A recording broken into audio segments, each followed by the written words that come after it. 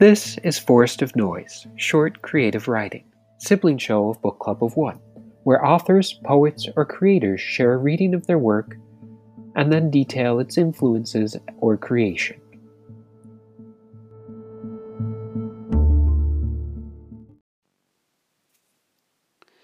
You Can Never Go Home.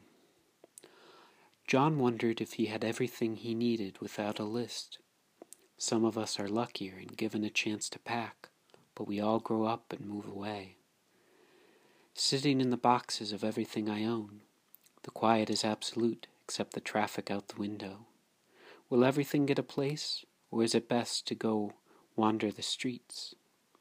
So just sit at the card table, watch TV on the computer, eat what can be microwaved or boiled, always anxious in public.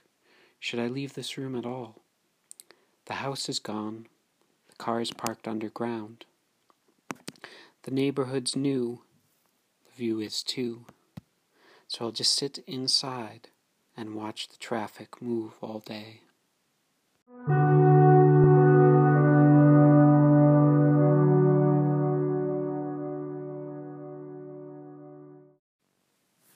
And that was You Can Never Go Home, a Forest of Noise original by Book Club of One.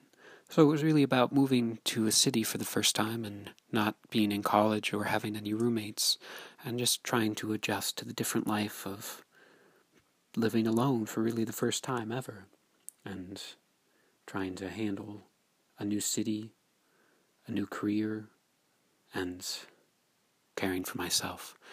So the John in the first line referred to as John Langan of the motorcycle industry, and as a direct response to his song You Win, where he's talking about growing up and that there's no checklist, no gold star for him about what he should do after leaving college.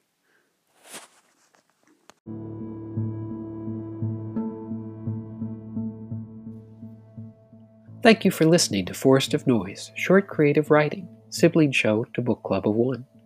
If you would like to share a creation of your own, please get in touch.